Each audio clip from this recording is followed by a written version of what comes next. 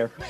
Hello, everybody, and welcome to another episode of HP Critical, podcast where my friends and I talk all things gaming. Whoa, that's what happens when you're really tired and you record. I'm Jarrell, joined by Brandon. Hey, guys, what's up? And the Kelsmeister, Kelly Elian. Hi, everyone. Kelsmeister, I like it. The Brandonator and the Kelsmeister. Hell yeah. You might notice that we don't have a Gabe Meister. He's not going to be with us tonight. And that's okay. There's a lot of stuff to talk about. What's today? Thursday. It's the 1st of July. It's the 1st of July. And thank you, Brenda. It's the 1st of July for the date that we're recording this, which reminds me that it's Bidoof Day. So the 1st of July is apparently Bidoof Day. That is why I'm wearing my Pokemon shirt for those watching. Basically, Pokemon rickrolled everyone this morning and it was fucking awesome. So thank you, Pokemon. It was great. I can't believe that was an official Pokemon video that they put out. How did they get the rights to make their own Bidoof remix of the Rick Astley Never Gonna Give You Up? How did they do this? Of course they got the rights. It's Pokemon. I guess. Oh, man. They can ask for anything, and I can't think of any person or any studio that would be like, no, because Pokemon is massively successful.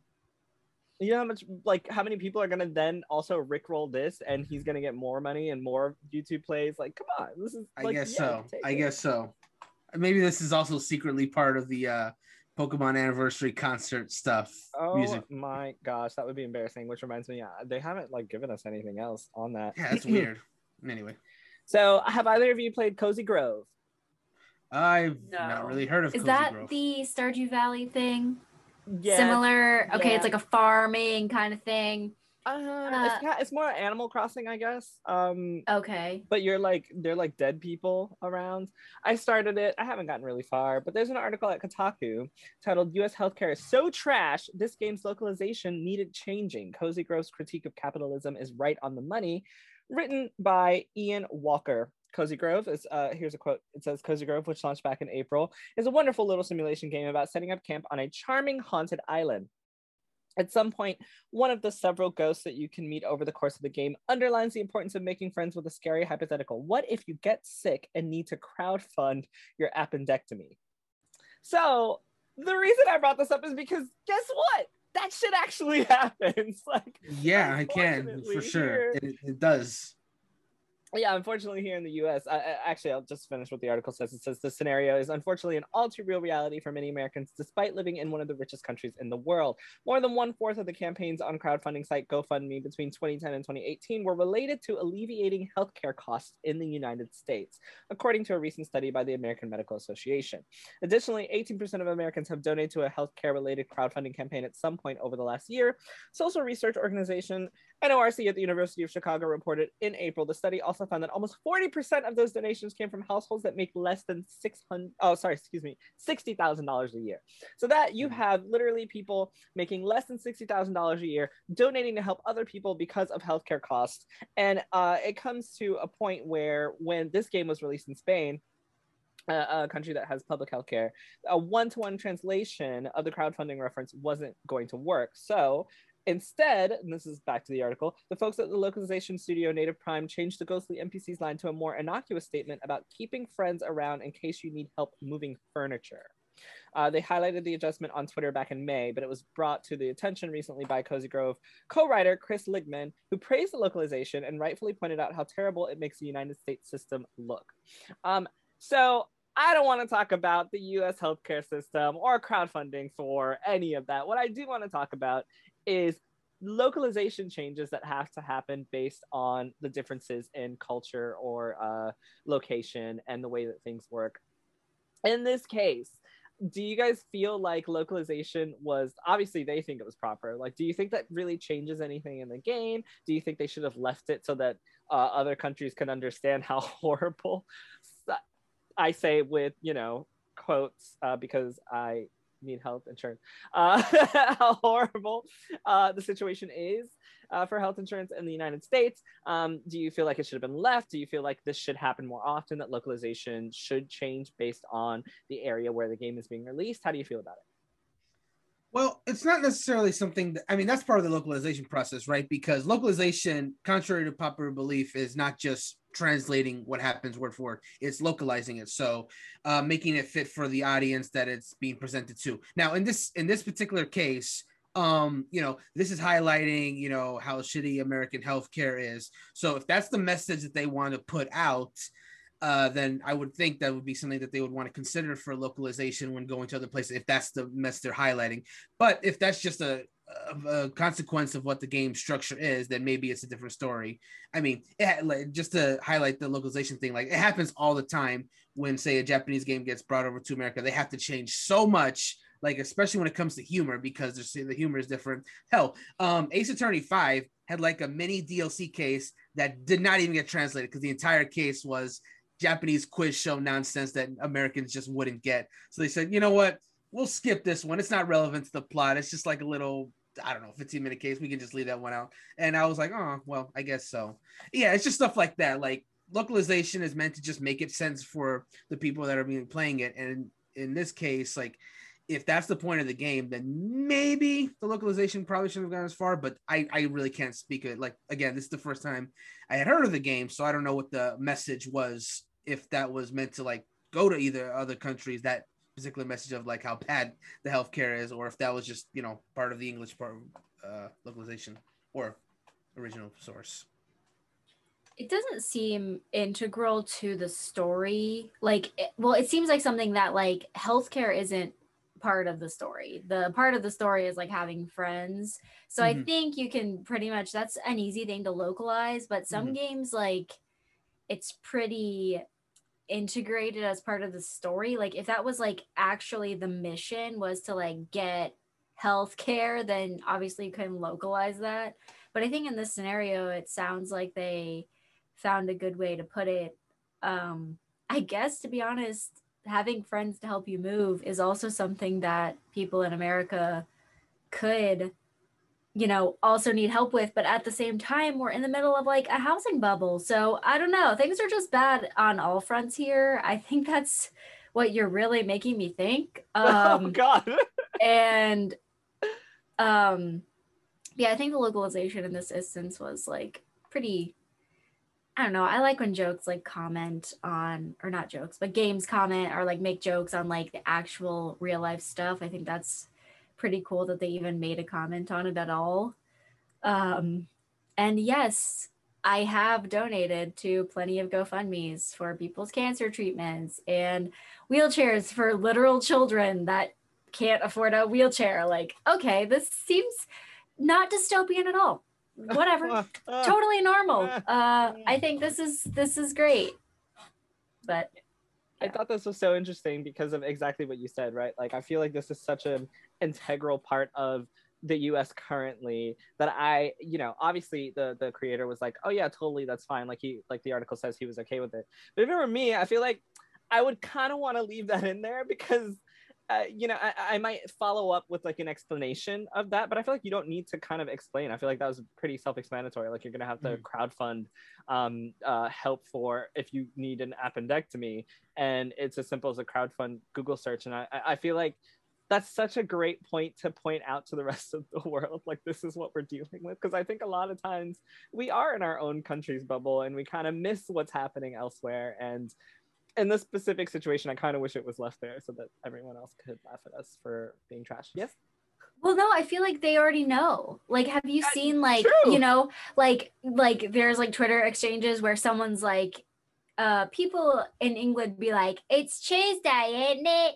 And like people in Britain are just like, oh, it's America. We're getting shot at a shopping mall and fucking no healthcare. And we like, oh, ouch, no free college, you're in debt, like, don't go so savage on us, we're just making fun of your accents, but like and you're making fun of our way of life. You're literally making fun of me being poor. That doesn't we right. make fun of ourselves too because we know that everything here is bad. I shouldn't say that. Not everything here is bad, but you know what I mean. Yeah. I feel like in this instance specifically, I kind of would have just left it. Like, yeah, no, they don't have healthcare over there. They're kind of trash. They do, but it costs so much they can't afford it. So then they got all the people making. We've got healthcare, but Only rich people get to live. Little money are the ones that are donating. That's crazy. You know what else is crazy? What else is crazy, Joel? The Sniper Ghost Warrior press event happened, and it made this person pretend to kill Arabs, and they hated it. This is an article from thegamer.com written by Eric Switzer, and it says a recent press event for Sniper Ghost Warrior Contracts 2 highlighted just how casual American culture is about violence towards Arab people. Here's a quote from the article. It says, "There's nothing media types like myself enjoy more than an in-person event. They're always a great opportunity to learn more about upcoming games, chat face-to-face, etc. Blah, blah, blah." We're going to move down a little bit. Of course, the pandemic changed everything. The last event I made it to before the lockdown was PAX East in March 2020. So moving right along here, the last one he went to was PAX East in 2020. This was the next one that he visited. And the article says, "I had no idea what to expect when I got there, partially because every press event is different, but mostly because the PR company running the event had been intentionally vague in the weeks leading up to it. I'd get funny emails that said things like, 'Hope you have a blast and make sure you wear pants with belt loops,' which is an oddly specific request. I figured I'd get to play the game and chat with devs, but after that, who knows? Was I going to get to fire an actual sniper rifle? My mind was racing. Drove down on Friday, blah, blah, blah." We're going to move forward a little bit. The Strategic Operations Facility looks a lot like a set you might see in American Sniper: Lone Survivor or any other military propaganda film. The streets are paved with dirt, the broken down, abandoned vehicles are covered in grime, and the short, featureless huts look like they are made out of mud. It's the Middle East as we're often shown it via Western media. A gross, twisted doppelganger that doesn't actually represent life in that part of the world at all. A series of nondescript yellow circles hang in one window, demonstrating that art does not exist in this society. A pile of rotten meat sits on a nearby table next to a decaying pig head because the people here eat filthy, apparently. I think I've painted a clear enough picture." So the next thing that he says is there's a flag that says Trump 2024, the Revenge Tour, flying on the main building, which almost makes me get back on the bus. It's a pretty hostile message to send to everyone who uses this facility, military and civilian alike. Between that and being told that no one here will be wearing masks, I gave up my guard immediately. So essentially what happens is he gets to this press event for this video game that's coming out. There's a huge flag that says Trump 2024, the Revolution Tour. And basically there is a setup of what the media presents as the lifestyle of an Arabic person and the Middle Eastern and what we would see that as. And then you run drills and you're learning to essentially kill people dressed up as Muslims. This is the press event for the video game titled, what did I say the name of this game was? Sniper Ghost Warrior Contracts 2. Sniper Ghost Warriors Contracts 2. Thank you. Very catchy name. Yeah, rolls right off the tongue. What do? So what ends up happening after this article is published is that CI Games sent a tweet and said that we are deeply disturbed to read this to Switzer, and they sent a response. And the response says, "We were deeply disturbed to read the report from the Gamer website with regards to the live event held to support the launch of Sniper Ghost Warrior Contracts 2. CI Games abhors racism of any kind, and as a Polish studio based in Warsaw, we have absolutely no affiliation with any US political party or movement. Sniper Ghost Warrior Contracts 2 follows a purely fictional narrative based in a purely fictional setting, and we try very hard to ensure we're avoiding stereotypes or representing cultures in any negative way. Respect and tolerance are keystones of our company's culture, and we were distressed to discover that an event meant to be fun and engaging for participants had instead caused offense for some attendees. The launch event took place on an authentic military training base in San Diego and aimed to replicate how real US Navy SEALs train. Featuring standard military procedures and techniques, the intention was to give press and journalists a real-life taste of what it would be like to be Raven, the game's protagonist, in a setting similar to that of Kuamar, the fictional region where the game is set. We'd asked the events company to change the outfits of the enemies in order to match those that are represented in the game, which are specifically designed to avoid any direct or indirect cultural representation. We were informed that in order to preserve the authenticity of their training event, the request was denied. Unfortunately, due to the pandemic, our team was unable to travel to the event from Europe, so we weren't able to engage directly in the running of the event. As a result, certain decisions were overlooked and the event was conducted in a way that is not in line with our thinking or beliefs. We would like to apologize directly to Eric Switzer from The Gamer and to any other participants who found the event offensive. Although the COVID restrictions made arranging this event unusually difficult, we take full responsibility and will work hard to ensure that in the future and events associated with Sniper Ghost Warrior franchise live up to the standards of respect and tolerance we set ourselves, the CI Games team." So, quick summary, journalists went here. It was a big, bad, racist mess. The CI Games company said, hey, we told them not to do this, but we're in Poland. They denied our request. This is what you got. We apologize. So without going into politics here, who do you think is to blame for this, and how do you think it should have been handled? I'm asking the tough questions. First of all, I really do want to say that this would be such a good idea for a press conference if it had a little bit of just like a better, obviously less racist setup. Like, it just feels like going to an actual like real life thing. Like, it would be kind of cool. Maybe not during COVID. I just don't understand, I guess. Like, I don't know who's at fault.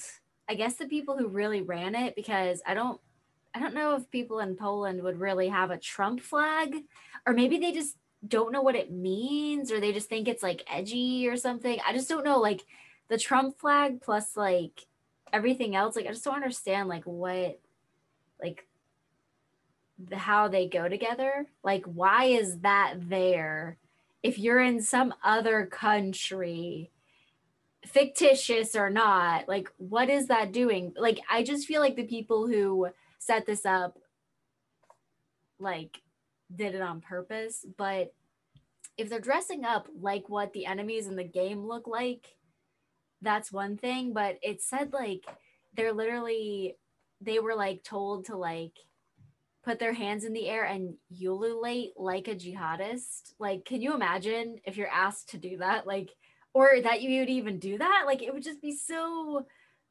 horrible. Like, I don't even, I see that they've issued an apology, but why would you even do this at all? Why would you have a press conference like this? Imagine, going there and then seeing all of that, right? Like, not knowing what you're stepping into and then seeing actors doing that and seeing the Trump flag there. Like, I can only imagine, because obviously I wasn't there because HP Critical wasn't invited, but that's okay. We'll be invited soon. And we wouldn't go anyway. Do we want to be invited? We wouldn't go anyway. But I can only imagine what it would be like to step off of that bus, see that flag, and then see those actors doing those things. And I think it's very, very different. Like, of course, we've all played Battlefield and Call of Duty, etc. If you're having a press event, it could be really cool to create a press event like that. It's like going to E3 and seeing the huge Zelda section, right? Like, everything is made like Zelda, like you're there. Like, that shit could be awesome. But this just sounds like really poor planning, and it sounds like people kind of, I agree with Kelly, it sounds like the event holders kind of went like, oh, okay, let's throw everything in a bowl and pick out all the racist shit we can and all the shock value stuff that we can, right? And then someone was like, oh, let's add a Trump flag, Trump 2024, he's gonna come back, and we're gonna have the actors do weird undulations, it's gonna be crazy, like people are their minds are gonna be blown. And they were blown in a way that I think was appropriate, which is, wow, this is super racist. And I do feel for the CI Games team, but I guess the only way we'll find out how this works out is when the game comes out to see what the enemies actually look like. Yeah, I guess so. Yeah, I don't have too much more to add to that. You guys pretty much said it. It's just, I don't know who, to answer your question about who's to blame, I'm not really even sure, like, how to answer that, because it just seems like, it was a potentially, let me not say it's a good idea, it's a potentially good idea that was just mishandled absolutely poorly and just rubbed so many people the wrong way that I don't even know if it was worth it. But maybe it is, because I had never heard of this game before you'd mentioned it today. Now I have. So your mic went out. Okay, there you go. I'm good. Okay, cool. Yeah. They say all publicity is good publicity. We'll see. It's a game I hadn't heard of, and now I have. So we'll see. Yeah, I that really rings true, because I had never even heard remotely of this franchise, and now I'm like, honestly, I'm about to look this up. Like, I gotta see. Now we all gotta play and see what the enemies look like. Well, no. Not play. We videos can do that for us. We don't need to play the videos. game. You're right. Yeah. Play the game for free. We won't gotta.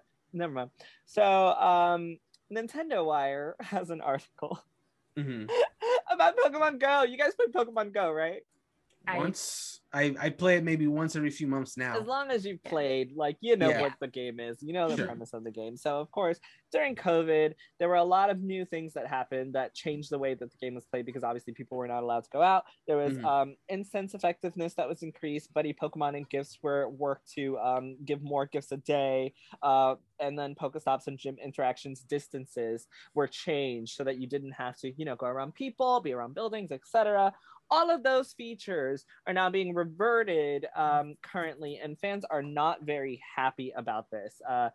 Do you think that Niantic should have left these features in play for Pokemon Go, or do you think it's, things are returning to normal, it's time that things go back to the way they were? The best comparison I could make to this situation, and I'm going to talk more specifically about it in a second, but the best comparison I could make is kind of what was happening with movies in general during 2020, and I guess early here in 2021, where, theaters couldn't, theaters were ostensibly closed. Most of them were. So people couldn't really go to see the movie. So the movie got delayed. And if they didn't get delayed, they would go on streaming services. Same day, we had the HBO Max thing where you can get a same day, or Disney Plus where you get a premium to watch on Disney Plus. That's not going to last forever. But I think when it finally goes away, because theaters, for some movies, I think it will stay. But I think a lot of movies, they will really want to prioritize that theater experience. And I think that is going to rub people the wrong way, because now they've gotten used to the idea of not having to leave their homes to watch the newest movies. And I think that's going to be we're seeing that now with this, I think, with Pokemon Go. And now to answer your question about whether I think it's a good idea. Let's see, Pokemon Go, the whole point of it is to get outside your house to catch Pokemon, as opposed to the core games to go on, right? That being said, I do think they added some features that's just good for the game, regardless of whether the world's back to normal or not. And I don't think going on a full revert, I think that might be too drastic. I think the gym distances, I don't think there's anything wrong with having closer gyms. If you still got to walk around, right? That's fine. Exactly. And as far as the other stuff about Pokestops being closer and whatnot, if all these changes were made because people couldn't leave their house. Now they can, but that doesn't mean everything needs to go back to being as hard as it used to be. People can still go outside and catch Pokemon, I mean, how many people literally, and I'm not going to out anyone that I know, but how many people actually are walking and doing this? I know a lot of people are, and that's not to say that people aren't. I'm sure there are people that are doing this, but a lot of people are still driving in their cars and spinning the Pokestops like they're not even walking. So this is I guess at this point, the incentive, I get it. But I think, Brandon, to your point, I agree with you. I think this is so unnecessary, and I am going to be that person that's going to be mad when they want me to go back to the movie theater when I could just watch it on my really nice TV that I paid a lot of money for, and the soundbar that I'm going to turn on, and not have to go pay $24 for tickets at the movie theater, because there are some movies now that, are only in theaters, and I'm just like, why? I'm already paying for so many services. Let me watch that shit in the comfort of my home when it first comes out. And I personally love going to the theater, but that's just me.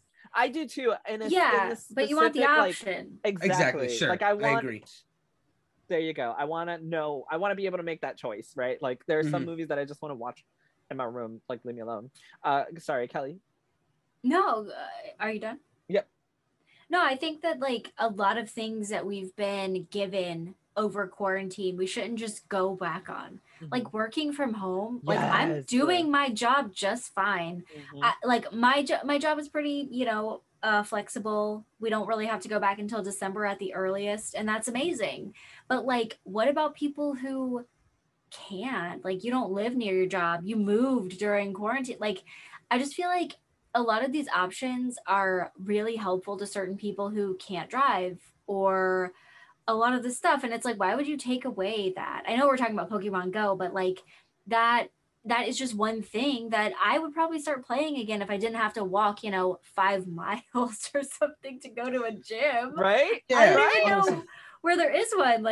There's not one for at least a mile or two away from my house. I ain't walking that far, and I could drive over there anyways. But the point is, you're going to have more people playing your game the closer it is. You're going to have probably more people watching your movies. Okay, The Conjuring, The Devil Made Me Do It. It came out on HBO Go and also in theaters. I think it's also in theaters, right? Yeah. Yes. Okay. I like The Conjuring movies. I love horror movies. I watch a lot of scary stuff. I was never going to go to the theater and see it, but I watched it on HBO Go. I'm Like sometimes I'm not going to go to the theater for something, but I will watch it. Yeah. And like that's just something that I probably wouldn't want to go do right now. I've seen one movie since COVID. Scott Pilgrim, of course. Re-released in theaters for the 10-year anniversary, but like nothing else. Anyway. I think it's over now. Anyways, yeah, it's over. I know, but I should have gone to theaters while I was. It was great. Anywho, it's a video game movie. It's related to Relch. No, I think this is great. I know. I still need to watch it. You should watch it. Damn it. Anyways, but I think that like nothing should go all the way back to the way it was. Really, if it's Pokemon, I don't think we should go back to like just the plain old vanilla fucking Pokemon Go. Like you want people to continue playing the game, you need to leave some of those good features. The same thing with movies. You got to give people an option. It's just not working, like you said. Working, like people want those options. Like we've gotten used to this now. Like it's been over a year. Yeah, unless you're in a position where you're like actually serving someone like a plate of food, or like you're at a store, like retail or food service, like those people obviously still have to be there unless we're gonna put robots. I guess I think that's a few years off still. But like people don't have to be at work. We're literally like carbon emissions are down, you know? Like exactly. You know what? Pokemon Go, make the stops closer, cutting down carbon emissions. Enough said. Enough said. What a great time for me to segue into the next article, which is from Xbox.com, actually. Xbox Cloud Gaming now running on Xbox Series X, expanded PC and Apple devices now available. So I am an Apple fan. If you guys hadn't noticed, I do have all Apple products. And for a while, Xbox Cloud Gaming was not going to be an opportunity on Apple because of Apple being ridiculous, and I'm not going to go into it. Actually, I'm going to go into it very quickly. The short version was that Xbox Cloud Gaming, basically Xbox was like, hey, here's our app, review it, let us have it on the App Store. Apple was like, okay, sure, no problem, but to keep our rating system in line and to keep everything in line, you have to have individual ratings for every single game that's playable, and then we'll approve it. And Xbox was like, have you seen Xbox Game Pass, bitch? Like, that's every game ever. Like, we can't give you a rating for every game ever that someone's gonna randomly play, like, because who knows? And Apple was like, okay, well, I guess you can't have Xbox Cloud Gaming. And Xbox was like, well, I guess we can't. Now, since then, some shit's gone down. I don't know what happened, but now apparently they've come to some form of agreement, because now Xbox Cloud Gaming is now available on Apple devices. And in my opinion, it's one of the smartest things you can do, because Apple definitely has millions of users on their iOS and the App Store. And if you want to, we kind of talked about this before, but if you really want to tap into the mobile market, you have to, like, it's almost unavoidable. You have to get on the Apple App Store. So Kelly, I know that you have an iPhone. I have an iPhone. Brandon does not have an iPhone, but one day I'm going to convince him to get one. Good luck. I have an iPhone, a MacBook, and an iPad. So we are. Gabe also has an iPhone. So would you, Kelly, ever play Xbox Cloud Gaming? Anything on your Xbox or PC from Game Pass? Would you ever take time to play those things on your iPhone? I think I've played Call of Duty Mobile. I really liked it. So that's your answer right there. I played it on a phone. Like, I would definitely play some of these games. To be honest, what I've noticed recently is that since I have kittens right now, I've mentioned them multiple times. They're adorable. I think that I'm not like sitting at my computer a lot anymore. Mm-hmm. So if I kind of like just want to like lay in my hammock with a kitten on me and like play a game on the iPad or my phone, that sounds like pretty freaking good. Like, I don't have to be sitting at my boring desk, like playing with a mouse and keyboard, or at a console. Like, I can just be like in public, even playing a game. I think I would use it. I think that especially like on the iPad, I think that would be like really awesome, to be honest. Like, you can just use like a giant screen to play whatever. I mean, I can't even think of any games that I would play. The example currently here, I'm holding up my iPad for anyone watching. I played Kingdom Hearts 3 on this bad boy. through sick. the PlayStation app that allowed you to like play. I forgot what it's called, but I played KH3 on this thing, and yes, I could connect my controller to it. It was really fucking awesome. Okay, let me just say that it was fucking awesome. But the article here says, so you grab your PC and stream Outriders or Doom on your iPad using your saved game. And the best part is that, as mentioned, as far as I understand this, you're able to grab your saved games from your Xbox or your PC and pick up and continue to play on your devices, whether it be, you know, an Apple product or a non-Apple product. What are they called? Android? Samsung? Yeah. Android devices, yeah. Okay, so you can also pick those up and play on your Android devices, and I think it's really awesome to be able to allow people that chance and opportunity. Once again, everything is about giving people an opportunity to be able to do things. There's also that there are lots of peripherals that you can throw on the ends of your phone that give you the little controller feeling. Essentially, we're all walking around with $1,000 Nintendo Switches with I'm gonna talk a little bit of shit, with better resolution on their screen than the actual Nintendo Switch. Oh, hey, Joker. Oh my God, Kat. Oh my God, that's I'm a butthole. So sorry. Oh my God, what kind of site are you running, Jarrell? I don't know anymore. But yeah, I mean, essentially, this little bad boy can output a better screen resolution than my Switch, and I can play, you know, I'm playing, you know, Yakuza or Tell Me Why, or in the future Redfall, maybe, if it allows me to play. The point is, there's a bunch of cool opportunities here, and I think we should really look into cloud gaming on Xbox. Now, of course, there's still the issue of whether we're going to be able to run these things. I know I saw some tweets about people having issues with running them based on internet connections and all that other stuff. So who knows what will actually happen. And Brandon, do you have anything that you want to add to this? All I was really going to say was that I think it is really cool that it's coming to Apple devices as well. Like, I thought that was like the idea of xCloud gaming was like really cool. But the fact that, you know, Apple users couldn't use it, that's a big market. Like, for it just to be not available, this is like, and then for the whole thing, I was like, wow, this is really cool. If only Apple users can do it too. So now that means basically every mobile person, you know, whether they have an Apple device or an Android device, can now access this feature. This speaks very promising for the service's future. Honestly, I'm very happy that it's in general, it's a good thing when the thing is available to more people. Another win for Xbox. They just another win for Xbox. Freaking winning. And we're gonna take a quick break. Stay tuned for the ad, and then when we come back, you guys are gonna be able to hear about PlayStation making some wins and some more news throughout the week. We're going to talk about Nintendo and diversity and some other stuff. So stay tuned, motherfuckers. We'll be right back. Let's go. HP Critic, go. Welcome back, everybody, to the HP Critical Podcast. Your boy Jarrell's back with the Brandmeister and the Kelly. I forgot what I called her earlier. Doesn't matter. I hope you, if you're listening, stuck around and listen to that ad because we need money. Anyway,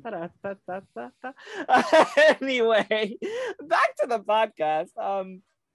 I did mention we're going to talk about Nintendo and diversity, so let's get started. There's an article at nintendolife.com titled "Nintendo Underlines Its Commitment to Diversity and Inclusivity and Details Its New Partnership System." I thought this was really awesome because last week we just talked about Xbox doing the same thing. So, of course, next week we're going to hear PlayStation doing the same thing, right? Sure, they better. Who knows? But the article says, end quote, as part of its newly published corporate social responsibility report, Nintendo has clarified its stance on diversity and inclusivity, detailing the ways in which it aims to create a work environment that supports and empowers each and every one of its employees. A 2-page spread in the annual report highlights several initiatives Nintendo has established to support employees and work towards improved diversity, equity, and inclusion. Examples given include Nintendo of America's employee resource groups, or ERGs, such as Black at Nintendo Dialogue, BAND, which researches and creates volunteer opportunities for Nintendo of America and its employees to engage with the Black community and raise awareness of the company's DE&I activities. Another ERG, Nintendo Women and Allies, supports female employees by offering a variety of empowering opportunities that help promote women's careers.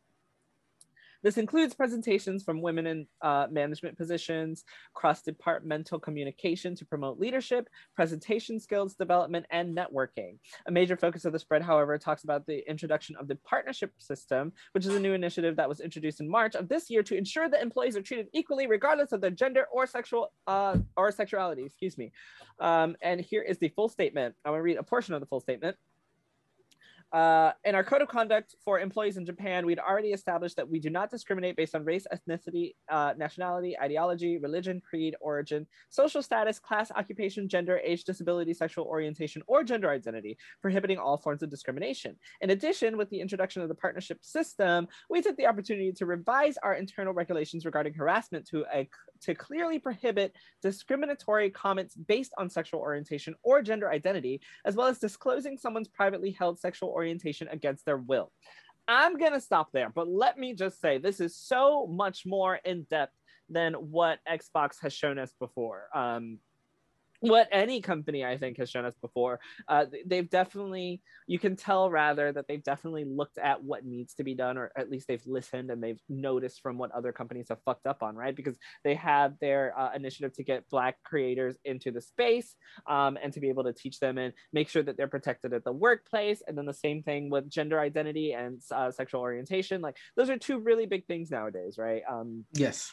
And for them to be specifically to comment on exposing someone's sexual orientation against their will, like things that are very specific like that, to me, when you're writing these rules, let me know that you are attempting to foster an area where not only are these people more than welcome to and invited to apply to be hired, oh my god, but also that you are actively attempting to create a workforce and workplace where they will be safe and comfortable. And I had to, of course, shout that out because this partnership system sounds fucking amazing, and now I want to work at Nintendo. Especially because this was a part of what they added to their Japanese office. And, you know, sometimes Japanese people as a culture can be a little racist because they don't necessarily understand everything. I'm not going to go into that whole conversation. The point is, different places can be racist based on their own experiences or prejudice, etc. And so it's very important when you have locations that are culturally different that can recognize that and still protect those people that are a part of that community. So I'm done. Anybody want to jump on that Nintendo's awesome bandwagon? I think that, like, I mean, obviously I'll let Brandon go last because he is going to, I'm sure, have a lot to say about Nintendo. Not as much as you might think, but go on. Oh, okay. Well, anyways, I was just thinking because I thought that there had been a ban on same-sex marriage in Japan. So I looked it up and they actually ruled that unconstitutional in March of this year. Recently, exactly. So, yeah. I think that this, like, they're already like putting these rules in place, and like I don't know, I feel like it's like such a good like this has been a really good year, like for like LGBT gay people. Yeah. I mean, yeah. Yeah. But like I'm just like I didn't know that it happened this year. Of course, well, I mean, like I feel like that's in Japan specifically. It's been a really good year. A big deal. You can like work at Nintendo and like have like laws that protect you and your privacy. And then also the same-sex marriage ban has been overturned, or not overturned. It was ruled unconstitutional. I don't exactly know yet like what actions have been taken.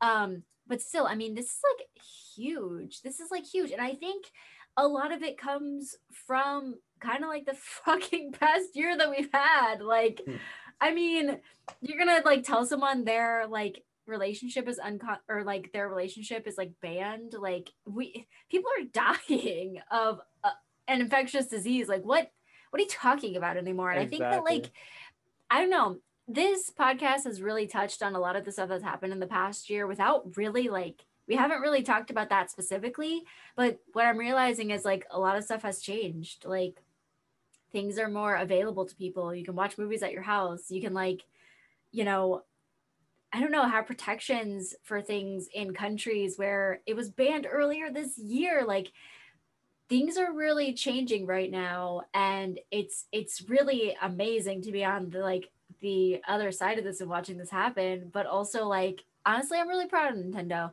I think this is amazing. I think that like they're really being open about this. Yes. And it's really cool to see this. I hope that other employers will follow suit because I feel like a lot of talent gets wasted because you're afraid to work at a company like this because you're afraid of discrimination. You're afraid that you'll be outed. You're, you know, afraid that you won't have the same benefits, you won't be treated the same as everyone else. And hopefully this will, you know, they want to get all the talent that they possibly can. I think that this was possibly motivated by that too. They're like, you know what, we're missing out on like a good portion of our talent pool. Yes, yeah. You know, and yeah, I really think that they should, I don't know, be commended for this. This is a really good step in the right direction. And I mean, you can tell based on, or rather, I can sort of see where this came from because you can see the progression of, you know, Nintendo titles, right? Like a lot of them have gone from being, you know, white male centric to adding lots of female characters, and then also not only adding them but giving them agency in what they do. You know, same thing with I love Pokemon as an example because that's a big one. Like the roster of trainers in Pokemon Sword and Shield is so fucking diverse. Like there are at least 3 or 4 brown skinned people in there that are fucking like Pokemon League people. Like the fucking main Pokemon guy, him and his brother are fucking brown. I was like, holy shit, yes, go black people, win everything. Like you can see that sort of progression from what it used to be, you know, in the video game specifically to what it is now. I'm thinking of like The World Ends With You, Neo The World Ends With You. The demo just came out, and one of the first things you see is this brown skinned character who is like fighting people. And I wrote an article about a conversation with Tetsuya Nomura on Neo The World Ends With You, where he discussed that he didn't actually design all the characters this time. And he talks about how he gave the reins over to different artists to design the different characters. And one of the biggest things that he learned was that, I think the girl's name is Nagi. Nagi. One of the things that he learned was that when he was, if he were to design her, there are things that he wouldn't have noticed or he wouldn't have done. And so she's designed by a female designer. Female character designer whose name escapes me unfortunately currently, but seeing that, it's like, yes, give that woman the opportunity to make this character, because of course there are going to be things that she sees that you don't, because you don't live that life. And so watching Nintendo do all of this, and shout out to Square Enix as well, because, you know, Final Fantasy has a bunch of black people in it, still happy about that, a bunch of kick-ass fucking female characters, like some of the best. Tifa and Aerith and fucking Yuffie are amazing, like top tier. The point is, shout out to all of them for being so inclusive. And, you know, Square Enix has Forspoken coming up, and they have this partnership with Nintendo, of course, so they have a lot of Nintendo titles, Square Enix titles coming to Nintendo, but Nintendo specifically, you know, Metroid Dread's coming out. We're gonna see Samus kicking more ass. Like watching the progression has been really awesome. For sure. No. I really don't have too much more to add. You guys pretty much said most of it. I think this is definitely a very good step. I do like that, you know, it's good that they took this time to like really lay it all out, that their plans to like further diversity and inclusion. Like you said, Jarrell, it's something we've seen like little bits here and there over the course of their history, but it hasn't been as drastic then as it is now, and I think that is for the best. I'm very happy that they made the statement. Very happy to see where it leads to in terms of not only just what kind of new ideas come into the games, but just in general, just like, you know, having more people of different backgrounds just working in Nintendo. It's good. I mean, like the community manager, I believe, for Pokemon was a black woman. For a while. I think it was the Pokemon trading card game. The competition was won by the 7-year-old little black girl. Like, that shit's amazing. Like, she would have not even had the opportunity to go and, you know, do that as a girl if she didn't see herself or see other women and females there to make her feel comfortable enough to make her feel like she could do something like that. So Nintendo, you're fucking awesome. Yep. Before I continue to go on about how amazing this is and then start crying because I'm so happy. PlayStation has welcomed Housemarque to the family as their next purchase studio. Developer of Returnal, Super Stardust, and Dead Nation is the newest member of the PlayStation Studios family. Have you guys played any of their games? No, well, I really haven't. And of the three that you mentioned, the only one I had really heard of, extensively anyway, is Returnal. Yeah. Well, they had been apparently working with Sony for a while, and it seems like Sony continues to purchase studios that they've been working with, as opposed to Xbox, who just seems to be purchasing studios so that they can. I've noticed there's been a lot of purchases among the big three lately. It's been ramping up more than it has in the past. Yeah, and I wanted to talk about that a little bit, actually. But first, do you have any feelings about PlayStation purchasing Housemarque? I would have, if you hadn't told me, if I hadn't heard this news about them purchasing, I actually would have assumed that Housemarque already was owned by PlayStation or owned that by them. So, in my opinion, it just makes sense. So there's an article titled "Sony is not in an arms race with Microsoft," says PlayStation boss. It's very, very targeted acquisitions. This is from Matt Purslow over at IGN.com. Head of Sony Studios, PlayStation Studios, Herman Hulst, said that Sony is not in an arms race with Microsoft and other platform holders in regards to studio acquisitions. This is his quote: "We're very selective about the developers that we bring in. Our last new acquisition was Insomniac for $229 million in 2019. Which has worked out very well. I mean, yeah, clearly it has. Very well. Oh my God.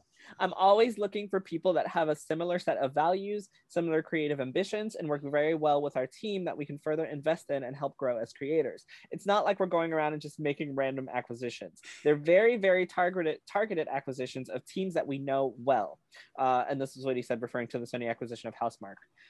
"The amount of collaboration between our external development group and Housemarque on the technical side, the production management side, and even on the creative side has been so deep. So for us, it just makes sense to do that." And this article says, in contrast to Sony's latest two acquisitions, Microsoft has made multiple purchases over the last few years at both medium and incredibly massive scales. Earlier this year, Microsoft acquired Bethesda for $7.5 billion, which brought numerous studios in the fold, including Bethesda, Arcane Studios, id Software, and Machine Games. While Sony has not acquired a studio for a couple of years before its purchase of Housemarque, it appears there may be more acquisition announcements in the future. So, real quick, I want to talk about the strategy here that we're seeing that we don't really know about, but we're going to assume based on this article that Sony is only purchasing studios that they know and they've worked with, whereas Microsoft is just purchasing what they can get. How do you guys feel about that? Do you think that's true? Do you think that this was a dig at Microsoft saying that we're only purchasing, people we work with, not like random studios? How do you feel about hearing that?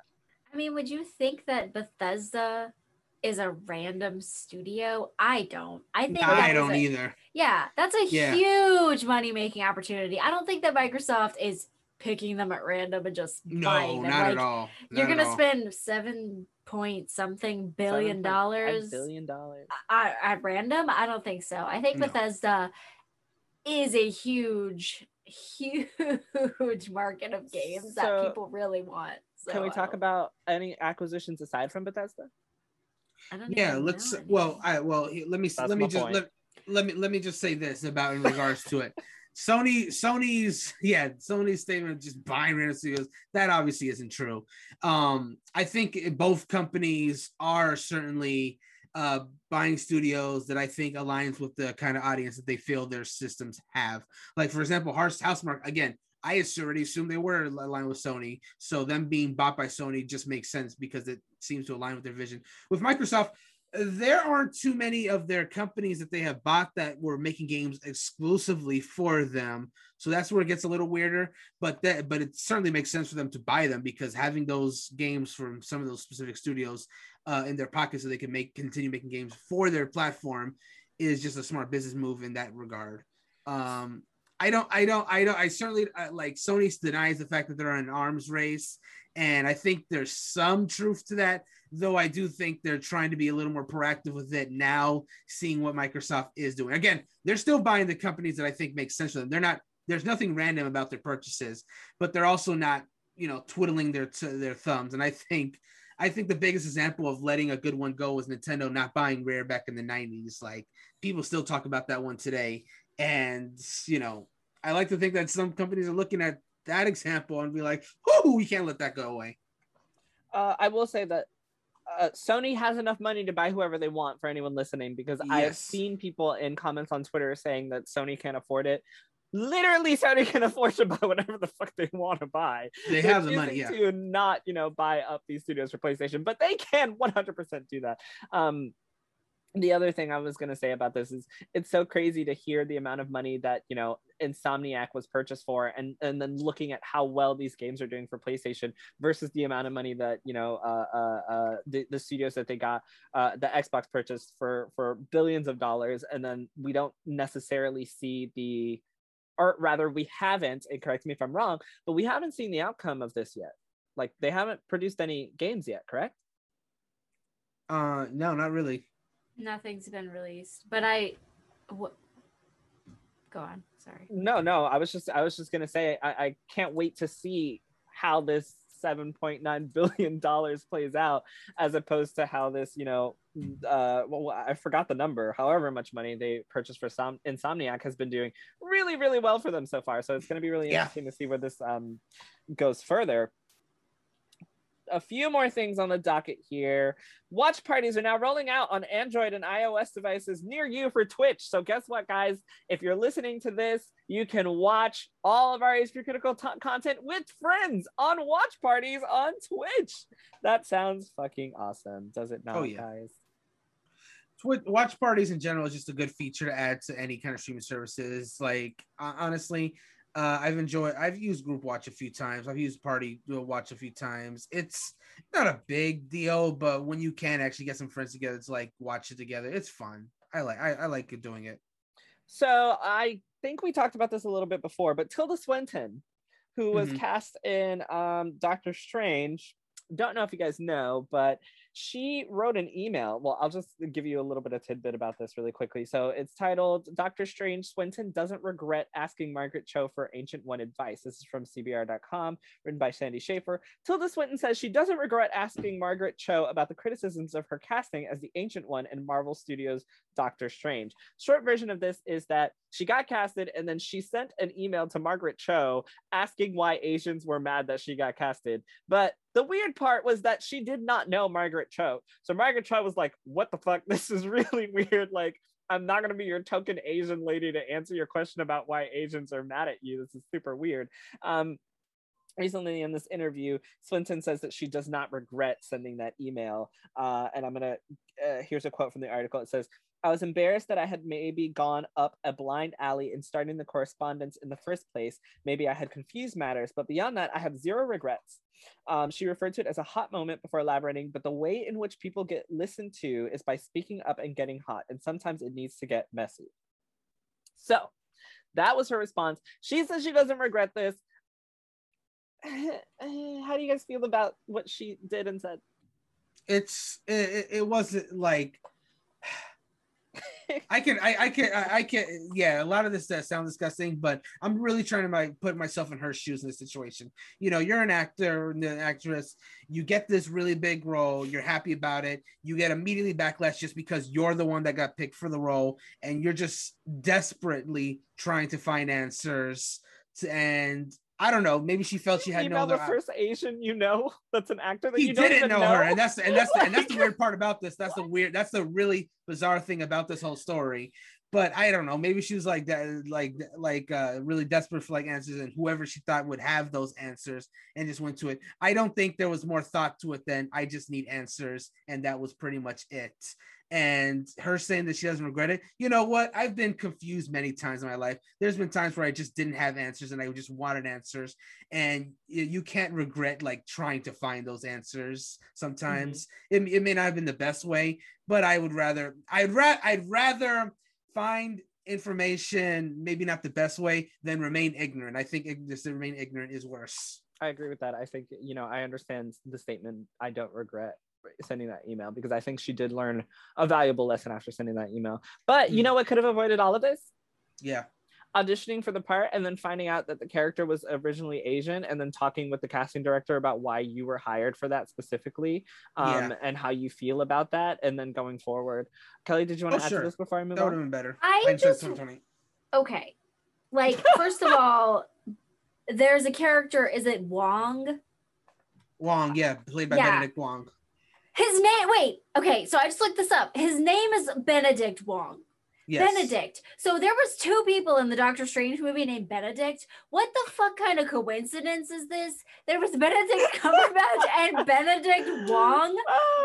What fucking universe? I'm sorry. That just, I was like, I thought it was a typo. I was like, there's no way there's 2 people named Benedict in this movie. Oh no, yeah, Benedict Cumberbatch, Benedict Wong. Okay, both in the movie, both in Doctor Strange. First of all, that just totally threw me for a fucking loop. That is like, wow, I've never seen anything so random. What are the odds? But like, yeah, why would you reach out to some random Asian person? Like, why are the Asian people mad at me that you don't know? Like, I don't. Like, first of all, you worked with an Asian person in the movie alongside them. Hello? Do you not know I'm assuming that this like, was after she was cast and before they started recording. Casted. I'm assuming. Okay, well, you didn't know who else was going to be in there. There's really a lot we don't know about the information, like the timing of when she, like, I don't know when it was that she got all this information. I don't know who told her who would be the best consultant of this. She may have just gotten a bad tip, if we're being real. Maybe she like, again, someone's like, oh, Margaret Cho. Yeah, Margaret Cho would know. Ask her. I don't really know her, but I need answers, so I'll just go there. So who knows? There's a 1,000 reasons why this weirdness happened. I'm just giving Tilda Swinton the benefit of the doubt in this case. I mean, just honestly though, have you seen the movie The Dead Don't Die? No. She does another like Asian, like martial arts kind of sword swinging person in that as well, and like wears like robes and stuff. And I'm just like, is this just like her thing? Does she? She's Scarlett Johansson. Oops. Oh,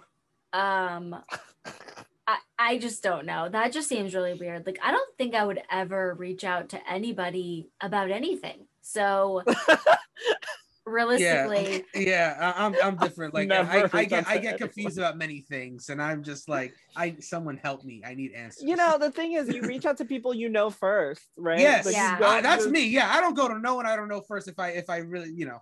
I mean, look, you could get someone who's really nice, and they're like, oh yeah, hey, so let me explain to you why this is so fucked up. And then, you know, you learn that way. Well, then you might as well just pick some random person off the street, not like a famous person. Yeah, like ask a fan or ask someone that's mad. But the 2 people named Benedict, that really threw me off. So also this week, Ghost of Tsushima Director's Cut is coming out in 8/20 for PS5 and PS4. That's August 20th. There's a trailer out there on the PlayStation blog that you can learn about the new Iki Island expansion, plus PS5 features like Japanese voiceover lip sync, haptic feedback, adaptive triggers, and more. Also, Sony is there's an article at Kotaku titled "Sony Charging Devs at least $25,000 for PlayStation Store visibility." The sole reason that I brought this up is because you guys know that I don't like when articles are clickbait. This is a very clickbaity article, and the reason that this is a very clickbaity article is because in the Twitter comments, if you go there, the first thing that you'll see is that it also says in this article, Microsoft charges similarly for the same thing. So this is a very much a like, hey, Sony's charging $25,000, be mad at Sony. And then you open it and it's like, oh, Microsoft does the same thing. And then also there is proof here that Kotaku also charges $25,000 to have their stuff up front on the store. So I don't like clickbait articles. This was very much a, oh my gosh, let's be mad at Sony, only to find out that basically everybody does it. I wanted to point that out really quick. Before I move on, is there anything you guys have to say about that in general? Not particularly. Like, yeah, I'm not a big fan of clickbait things. It's wrong for them to like get all the blame if it's just something that just happens, you know. But I do want to just kind of like cycle back to the Ghost of Tsushima real quick, because I just wanted to mention that I do own the game on PS4, but because of timing, I haven't actually played it. So I'm definitely looking forward to this director's cut coming out so I can actually play it. Just for a PSA for everyone that is thinking about it, what's coming out specifically is director's cut PS4 and director's cut PS5. So If you're buying the Director's Cut PS4, it's $60 like the normal new PS4 game. Director's Cut PS5 is $70, typical stuff. And if you do own the PS4 version, there's a few different upgrade paths that you can do. You can go from the PS4 to the PS4 Director's Cut, which is like $20 because it's basically just DLC at that point, like an expansion. You can go from the PS4 Director's Cut to the PS5 Director's Cut afterwards for like $10. But if you want to go, if you're like me and you want to, you have the PS4 version, you want to just go directly to the PS5 Director's Cut, which is, the best version, that's $30. Just wanted to let everybody know that in case you want to do the upgrade path. There is unfortunately just no regular PS5 version, which would ostensibly be a free upgrade. So if you do want to upgrade to the PS5 Director's Cut, it is a little upcharge. But it's, for me, I don't know how other people feel about it. For me, I personally don't care, because at that point it just feels like I'm just paying for DLC that I would probably buy anyway for this game. A fair point. Mm-hmm. What's not a fair point is robbing the Xbox vault inside a $10 million gift card cheat over at Bloomberg.com. Oh dear.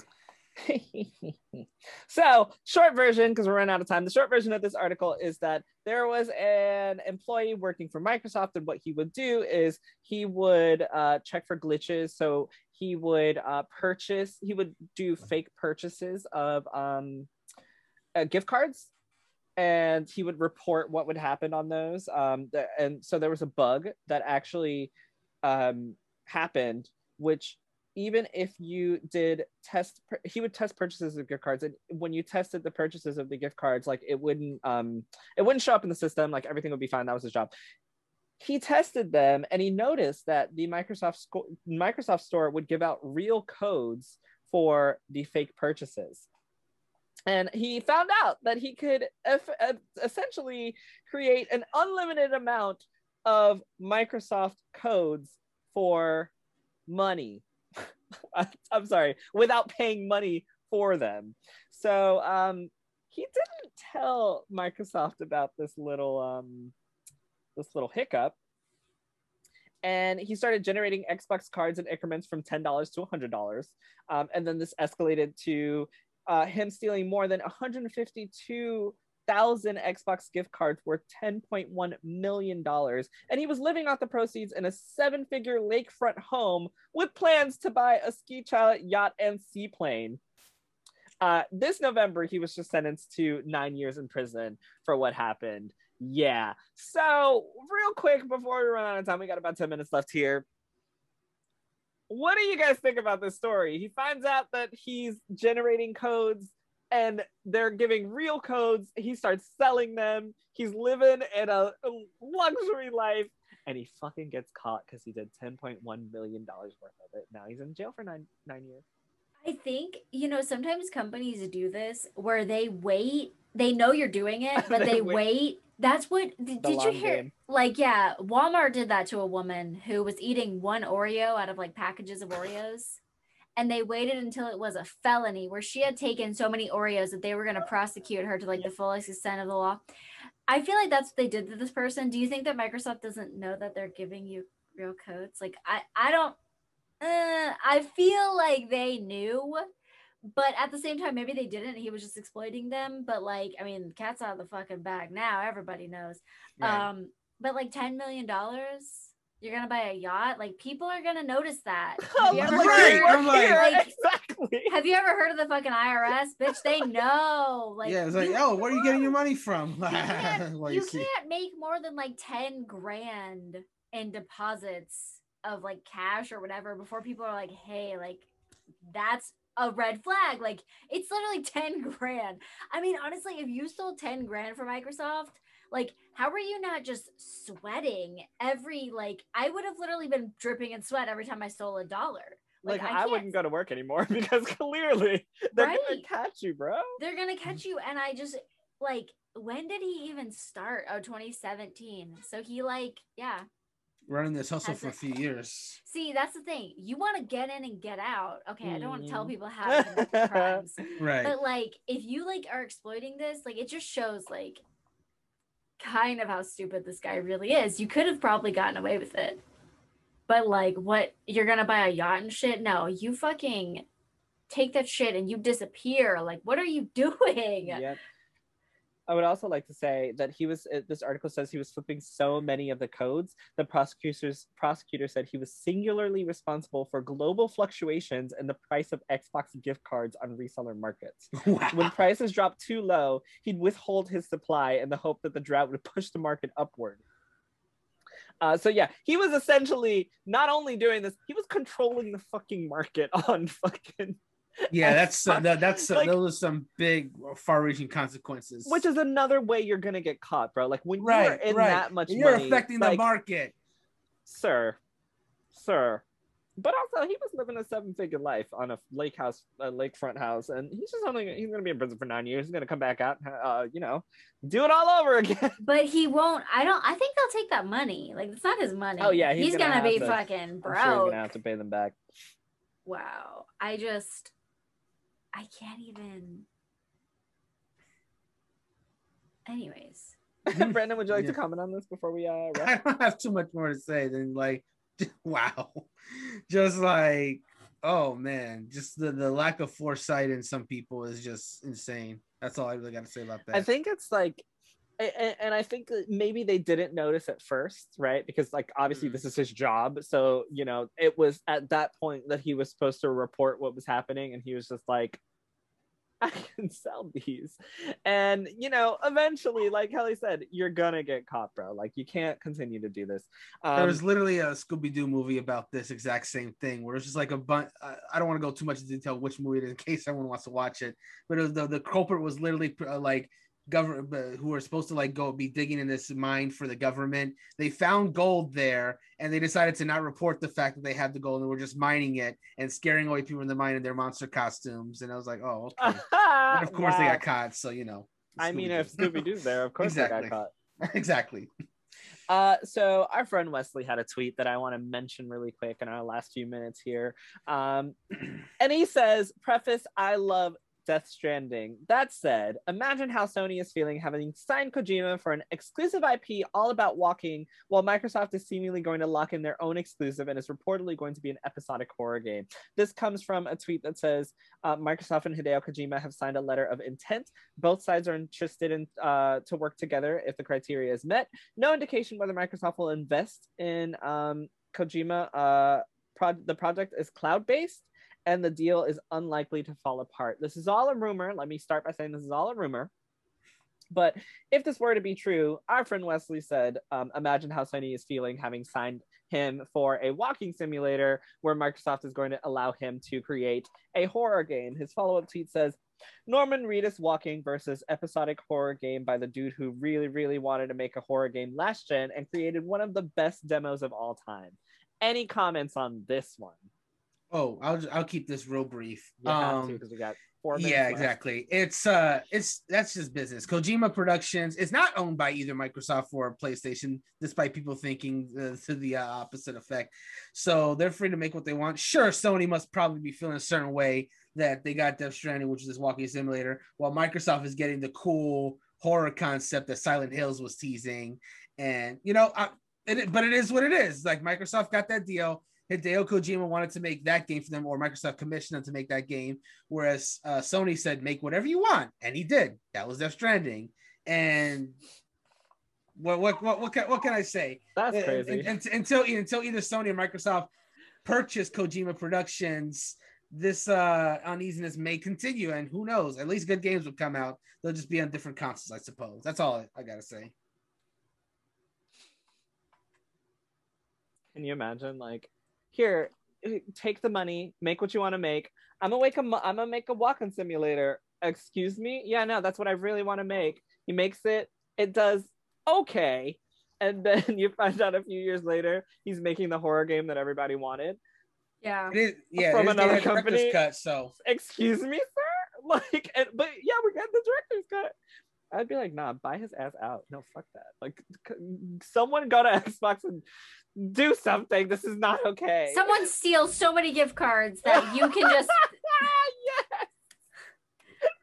Steal all the gift cards. Oh, what a great way to end this podcast. Kelly, did you want to add anything before I wrap up? I don't think so. I tried Death Stranding. It was a walking simulator, or like what it's like to be a postman after the apocalypse. Like, No one wants to do that. Okay, I played a little bit of it. I was very intrigued by it. I didn't finish it, unfortunately, but I do think there were some very great motifs in that game, and I think maybe one day I'll finish it and figure out why I care so much about this baby strapped to my body. Oh god, I forgot about the creepy baby. Okay, yeah, gotcha. And why Mads Mikkelsen. Thank you. Why he's a great actor, I guess I'll have to find out by finishing the game, because I have not finished Death Stranding. But hopefully that director's cut upgrade is free or not expensive. Then I'll be able to check it out for real, because I'm not trying to buy any more games. This backlog is so huge. In any case, thank you guys once again for joining us for another episode of HP Critical. I don't think we have too many announcements. All I will say is that our stream schedule for the month of July is up. You can check that out at HP Critical. I just did a great review for the E1N1 magazine. You guys should definitely check that out as well if you're into old school first person shooters. It's really awesome. They got a Kickstarter campaign that's going to be going on in August. You can check that out. And Kelly's streams are going to be on Twitch whenever she gets back to it. She's got cats, so give her a chance. And with that, good night, everybody. Bye. Bye.